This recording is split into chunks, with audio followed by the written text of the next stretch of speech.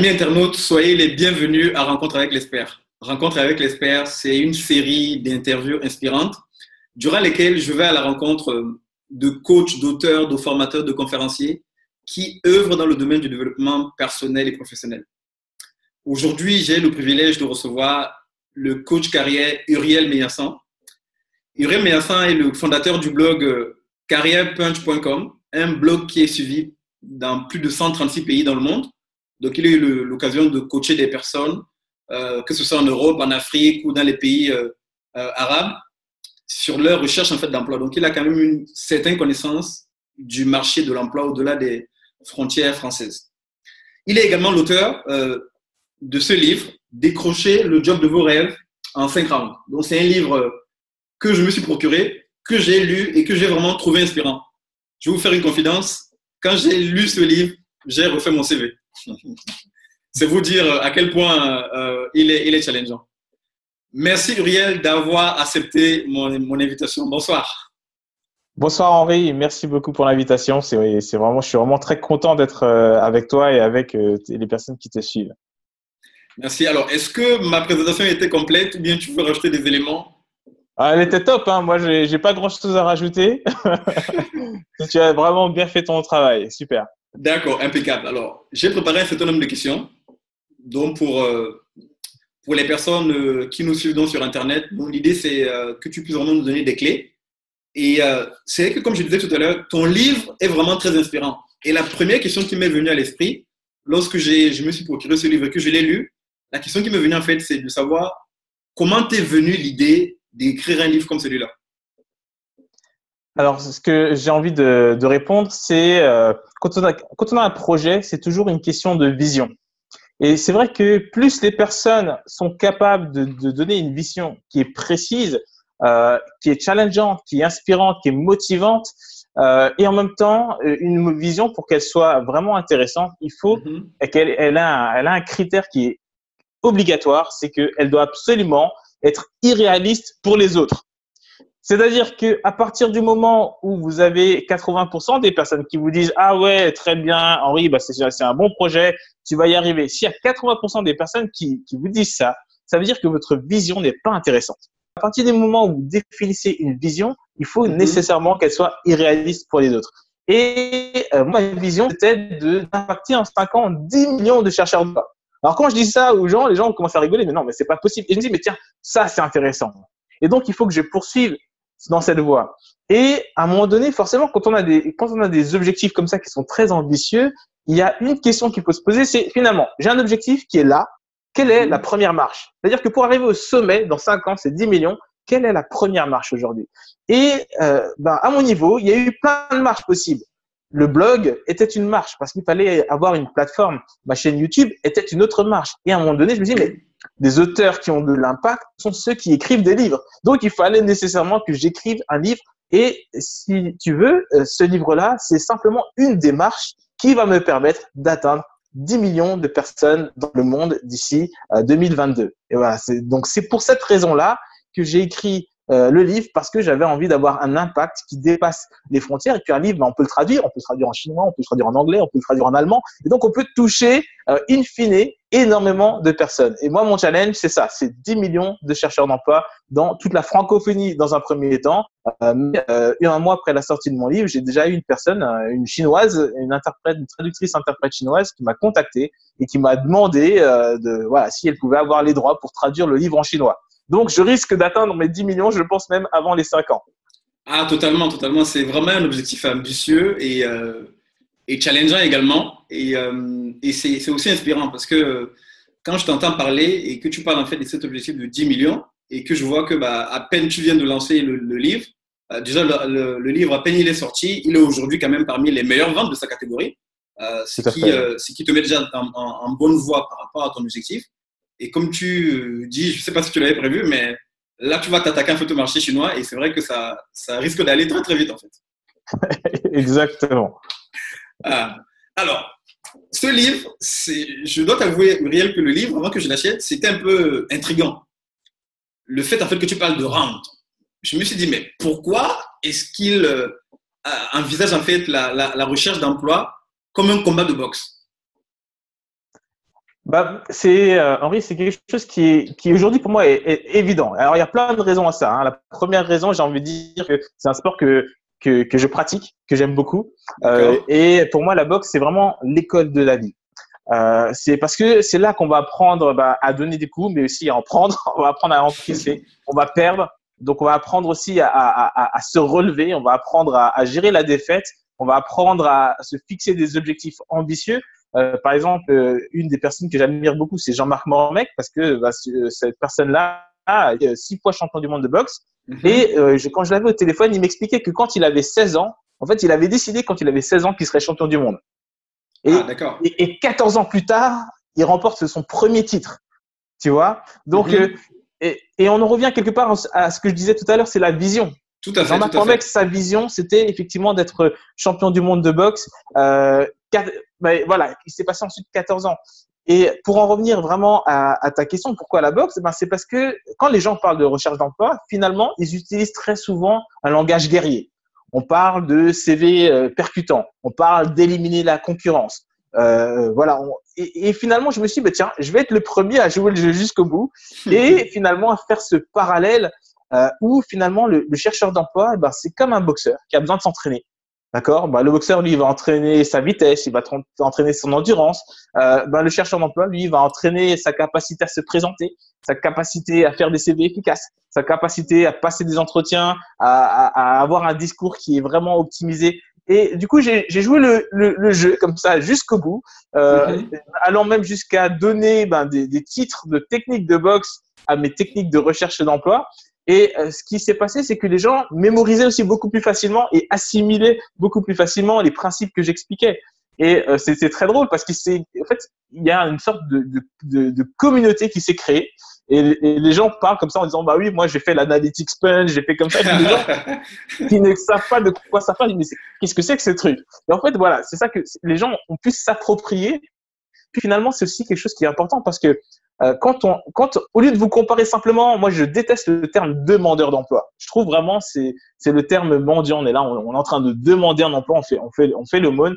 Alors que non, euh, pour moi, je préfère que les gens se voient comme un champion de boxe, un champion de la recherche d'emploi qui a besoin d'entraînement et qui est là pour décrocher le titre, à savoir le job de ses rêves.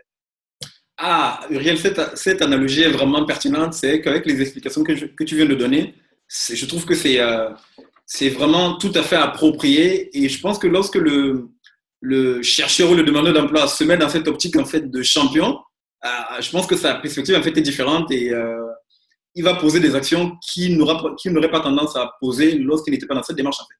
Je trouve que l'analogie est tout à fait Exactement. pertinente. Parce que tu sais, j'ai découvert une chose vraiment qui m'a surpris. Euh, il y a quelques années, quand je travaillais, j'étais convaincu que le problème numéro un des chercheurs d'emploi, c'était quelque chose comme le CV ou la lettre de motivation ou passer un entretien d'embauche. Et je me disais, mais regardez, moi, je vais vous montrer comment on fait un CV qui déchire tout. Et en fait, ce n'était qu'un symptôme. C'est-à-dire que le vrai fond du problème, j'ai découvert pratiquement fin 2015 en fait. Pourquoi? Parce que j'ai posé la question toute simple. J'ai dit à près d'un millier de personnes en recherche d'emploi, voilà, quel est le problème numéro un aujourd'hui dans votre recherche d'emploi? Et en fait, à plus de 90%, les gens répondaient quelque chose comme j'ai perdu confiance en moi ou je manque de confiance en moi. J'ai D'accord? perdu la foi en mes capacités. Et en fait, le problème numéro un d'une personne en recherche d'emploi, c'est qu'elle n'a pas confiance en elle, ni en ses capacités professionnelles. Et du coup, ça a complètement changé ma façon de faire du coaching. J'ai compris que pour que quelqu'un puisse être en mesure de faire un CV efficace, Mhm. il fallait dans un premier temps qu'il soit en mesure déjà d'avoir confiance en ses capacités. Tout Et à à partir fait. du moment où il a confiance en sa capacité, alors après, il va pouvoir les valoriser. Après, il va pouvoir les défendre. Il va pouvoir faire un CV efficace, avoir un discours pertinent dans les entretiens. Et là, le tour est joué. Ah, tout à fait. Et c'est vraiment une approche novatrice et c'est vrai que ça change de tout ce qu'on peut trouver en fait comme livre dans le domaine. C'est vrai qu'en général, dans les livres qu'on va acheter, on va se focaliser sur le CV, sur la lettre de motivation et il n'y a pas ce côté capacité en tant que tel.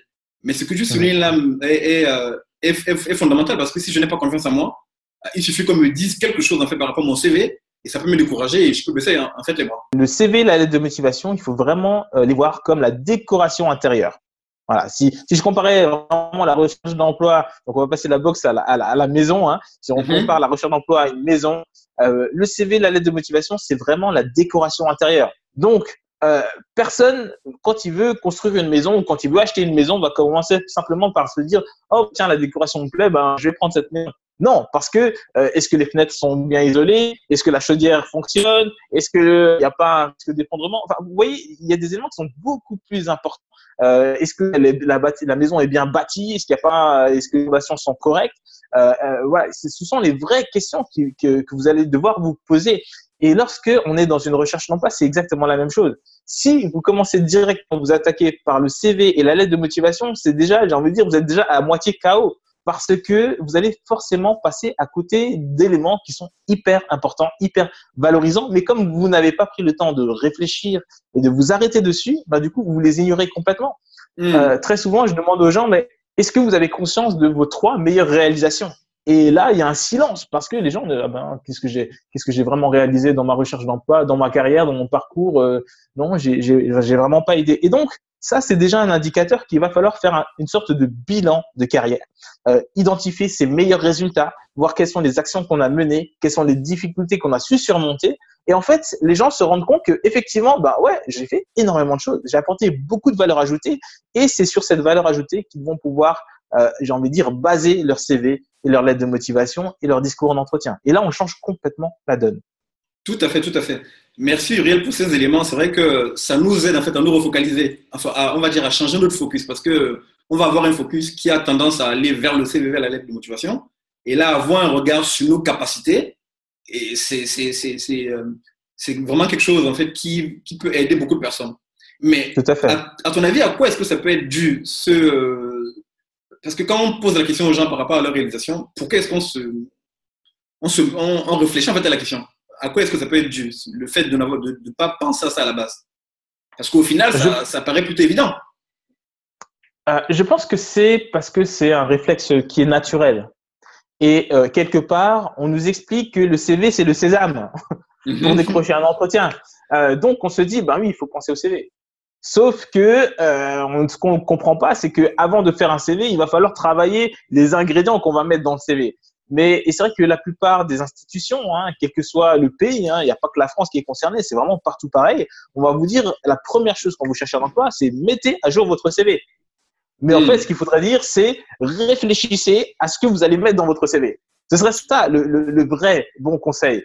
Et là, ça permettrait sans doute à de nombreuses personnes de se dire, OK, qu'est-ce que j'ai fait dans ma carrière qui mérite d'être sur le CV? Quelle est la valeur ajoutée que j'ai apportée?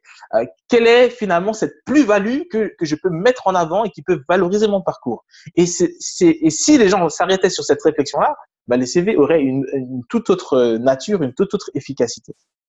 Et là, je peux par exemple, je pense comme ça à Anthony. Anthony, c'était un jeune que j'ai accompagné. Il cherchait un contrat d'alternance et pendant 18 mois, ça ne donnait rien.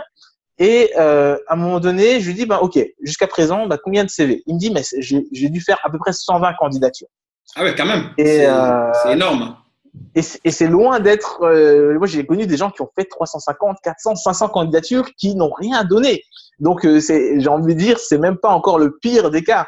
Et je lui ai dit, écoutez, ce qu'on va faire, c'est qu'on va se focaliser d'abord sur votre valeur ajoutée, sur le bilan de votre carrière, de votre parcours. Et on a commencé à travailler tout l'aspect résultat. Comment est-ce qu'il les a obtenus? La quantifier et la quantification, les chiffres. Et cette fois-ci, il a arrêté de distribuer ses CV à tour de bras.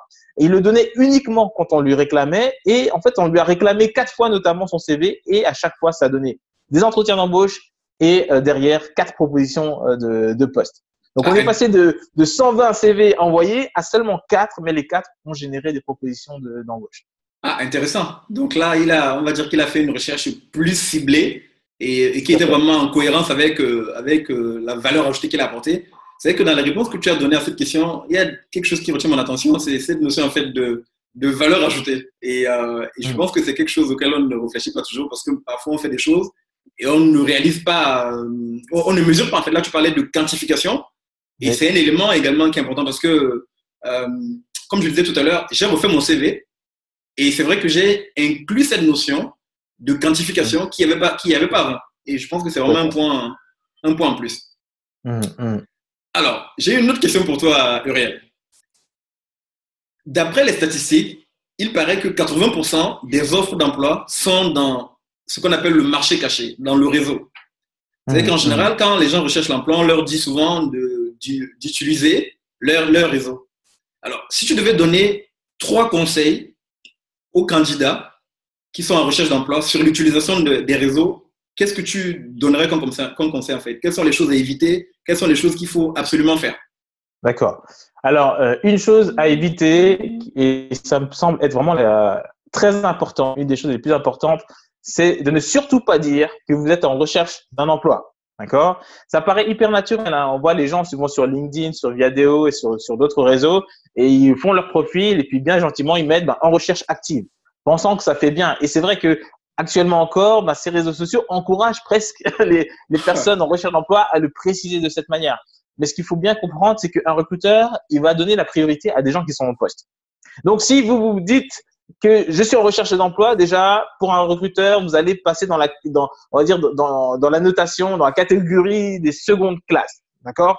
Eux, ils vont chercher des gens qui sont en poste. Donc, ça, c'est déjà quelque chose qui est très important à savoir. Et en même temps, il y a un message un peu négatif que vous véhiculez. C'est, je suis en recherche d'emploi, et puis, est-ce que vous pouvez m'aider? Est-ce que vous pouvez me recommander? Est-ce que vous pouvez donner mon CV à quelqu'un? Et en fait, les gens se comportent de cette manière, si bien que les personnes que vous allez solliciter auront tendance à vous fermer les portes, clairement. Donc ça, je dirais, mon premier conseil, c'est de ne pas expliquer que vous êtes en recherche d'emploi, mais plutôt d'expliquer que de vous présenter comme un professionnel. Alors, vous n'allez pas dire que vous êtes en poste, mais l'idée, c'est au moins si vous ne mettez pas en recherche active, l'idée, ça va être de mettre en avant plutôt vos forces. Ingénieur, système de freinage, 8 ans d'expérience, voilà. Et on s'arrête là, comme ça, parce que les recruteurs ne vont pas chercher sur LinkedIn Viadeo des gens qui sont en recherche active. Ils vont chercher ingénieur, système de freinage, et hop, vous allez apparaître dans la liste. Donc, si vous mettez en recherche active, on dit, c'est quelqu'un qui est au chômage. Donc, ça, c'est très intéressant à savoir, ça. Peut-être que du coup, s'il est au chômage, ça fait peut-être 5 mois qu'il est au chômage, il a peut-être perdu en capacité et automatiquement, vous allez être mis de côté. Le deuxième conseil, il n'est pas du tout naturel, celui-là, mais c'est de vous tourner vers des inconnus. Donc, ne cherchez pas à développer votre réseau à partir de votre réseau existant uniquement. C'est-à-dire que vous allez voir vos amis, vos frères, vos sœurs, vos collègues, vos connaissances. Ça, j'ai envie de dire, c'est une première étape. Mais c'est beaucoup plus intéressant pour vous de vous adresser à de totales inconnus. Et j'aime beaucoup, quand je fais des conférences, je demande aux gens, qui parmi vous a trouvé l'homme ou la femme de sa vie grâce à une connaissance commune? Levez la main. Et en fait, pratiquement tout le monde lève la main. Parce qu'effectivement, quand vous demandez comment est-ce que vous avez rencontré votre femme ou votre mari, on va dire en fait ma femme c'était la copine d'un ami ou de mon filleul ou je sais pas quoi. Et il y a toujours une relation commune. Et en fait je dis voilà, vous êtes tous des pistonnés. Les gens, ça les fait marrer, mais en fait ce principe-là, il est vraiment pareil dans le j'ai envie de dire, c'est pareil dans la recherche d'emploi. C'est que votre job, vous n'allez pas forcément le trouver auprès de vos amis, mais un de vos amis va peut-être vous mettre en relation avec quelqu'un qui est un inconnu et qui est l'opportunité. Et donc ça, ce serait mon deuxième conseil. Et troisième conseil, ce serait d'avoir une logique un peu plus agressive. C'est-à-dire que n'attendez pas de vous dire voilà, je cherche un emploi dans tel secteur, tiens, je vais prendre toutes les entreprises qui sont dans le secteur et je vais faire des candidatures spontanées. Et on va comme ça mitrailler son CV un petit peu partout. Et ça, c'est pas efficace. Mais par contre, ce qu'il faut faire, c'est vraiment de se dire, OK, voilà, par exemple, moi, j'ai vraiment envie de travailler pour Apple, pour Google ou pour Microsoft.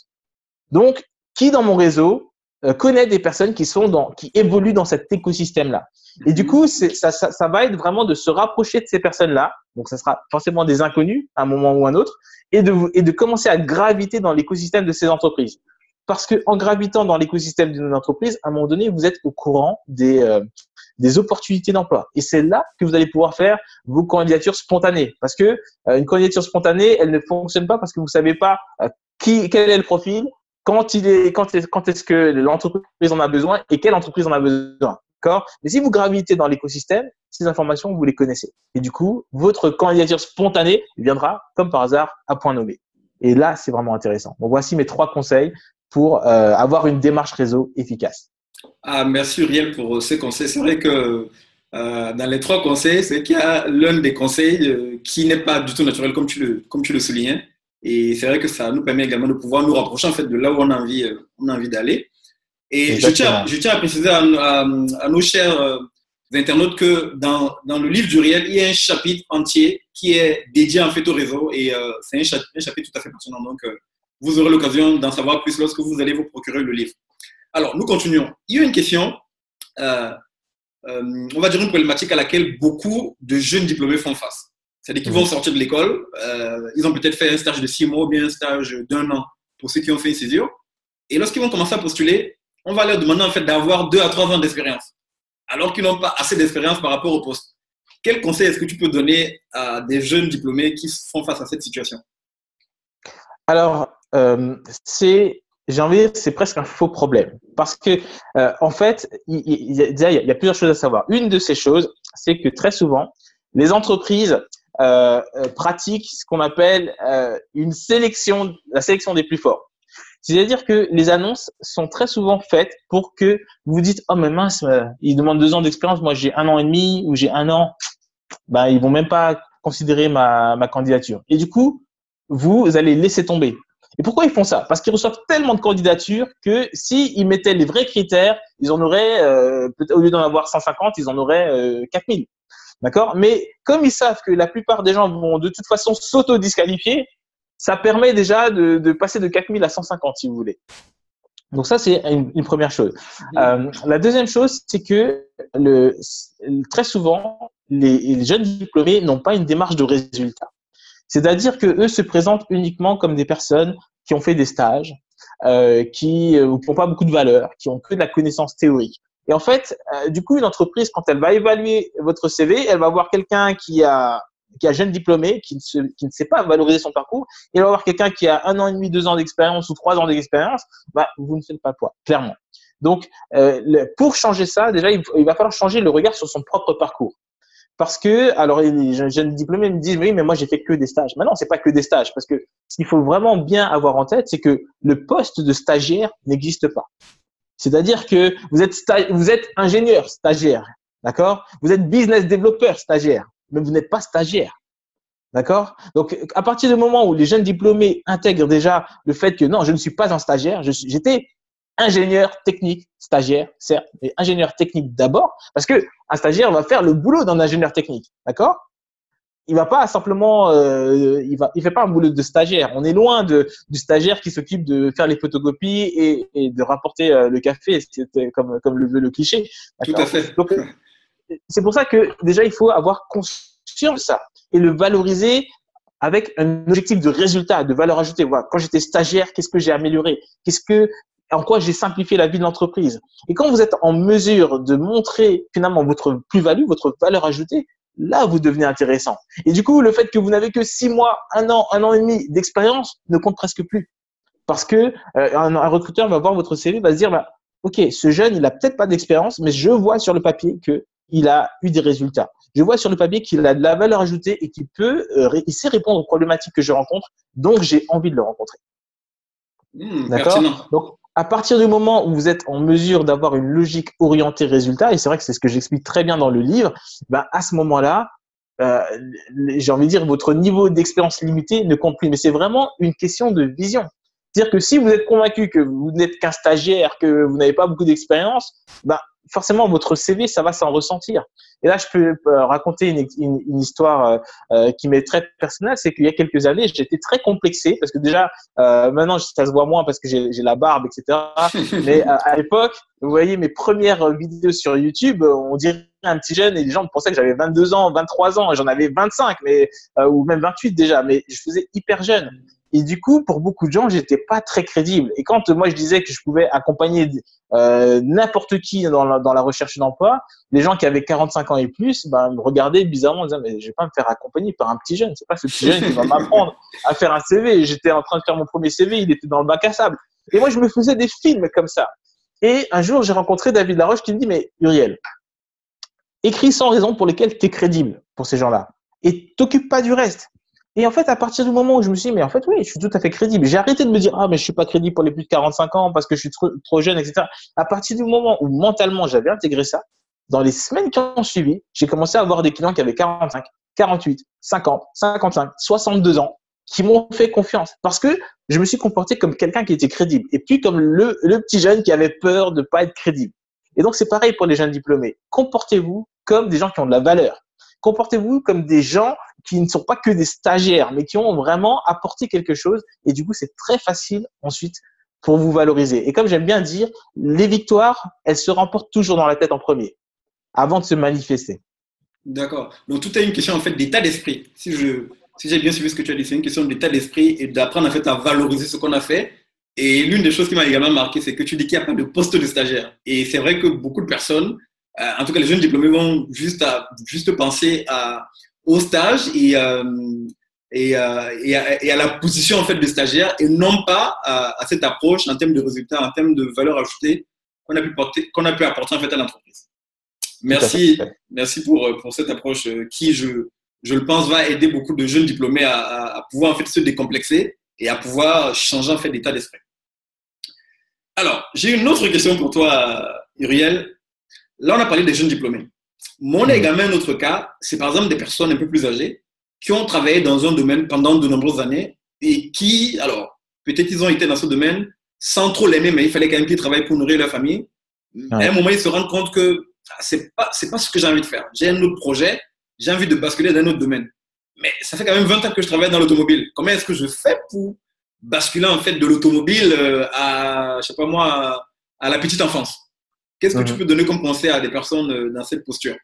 Alors là, pareil, c'est quelque chose de très facile à résoudre. C'est-à-dire que je reçois tous les jours des gens. Il y a pas longtemps, je discutais avec une dame qui a été, parce qu'elle avait pas d'autre choix, il fallait qu'elle nourrisse son enfant. Elle a été femme de ménage. Et aujourd'hui, elle veut être coach de vie. Donc, elle, sa crainte, c'est de dire, mais comment je vais faire? On va me dire, mais femme de ménage. Je dis, mais c'est simple. Qu'est-ce qui fait dans votre parcours de femme de ménage? Qu'est-ce qui fait que vous ferez une bonne coach? En fait, c'est ça qu'il faut se dire. C'est quel est dans mon ancien domaine qui n'a rien à voir avec ce que je veux faire? Qu'est-ce qui me rend légitime? Qu'est-ce qui fait ma force? Qu'est-ce que j'ai appris et dont je vais pouvoir me servir dans mon nouveau métier? Et là, j'ai par exemple un exemple très concret.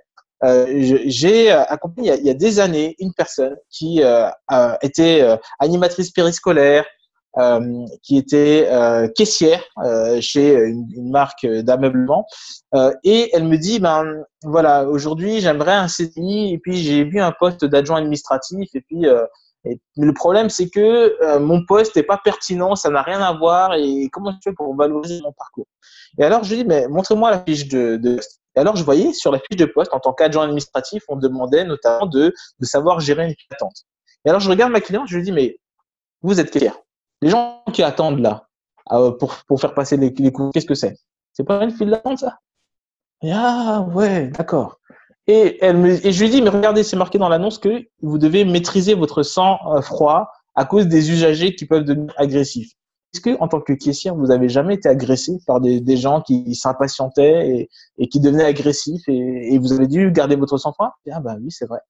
Et en fait, ce qui s'est passé, c'est qu'elle était la seule personne qui n'avait absolument pas le profil pour le poste. Mais vraiment pas. Parce que on se dit, mais une caissière, agent administratif, ça n'a rien à voir.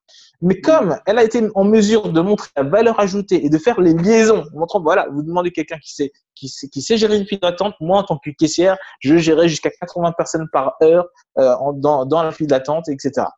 Quand je me faisais agresser, je devais également apprendre à maîtriser mon sang-froid comme vous en avez besoin pour ce poste-là.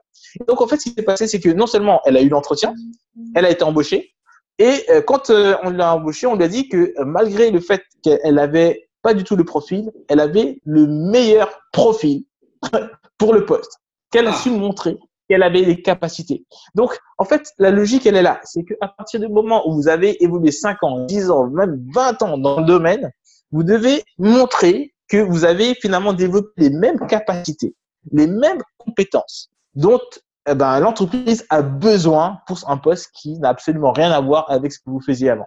Donc, c'est ça. La caissière a montré que gérer une file d'attente, c'est qu'elle devait maîtriser son sang-froid. Et j'ai comme ça des gens qui sont passés de vigile en discothèque à conseiller en gestion de patrimoine chez AXA et de là, sont entraîneurs de basket. Tout simplement parce qu'à chaque fois, ils ont su identifier les compétences qui étaient transférables d'un domaine à l'autre. Ah, d'accord, pertinent. Donc, pouvoir voir en fait dans quelle mesure on peut transférer d'un domaine à un autre. Ah, Tout Uriel, à fait. nous arrivons presque au terme de notre interview. Et donc, comme je le disais tout à l'heure en introduction, donc tu as ton blog. Là, il y a le livre. Mais il me semble qu'au-delà du livre et du blog, tu as également des prestations de coaching. Comment est-ce Tout qu'on à fait. fait si on a envie d'être coaché par toi? Est-ce que tu as des programmes en ligne? Comment ça se passe? Bah, il y a plusieurs manières, j'ai envie de dire. J'ai un blog, donc carrierepunch.com. Donc les gens dessus peuvent retrouver les informations pour me contacter. Hein. Mon adresse mail notamment, c'est uriel@carrierepunch.com.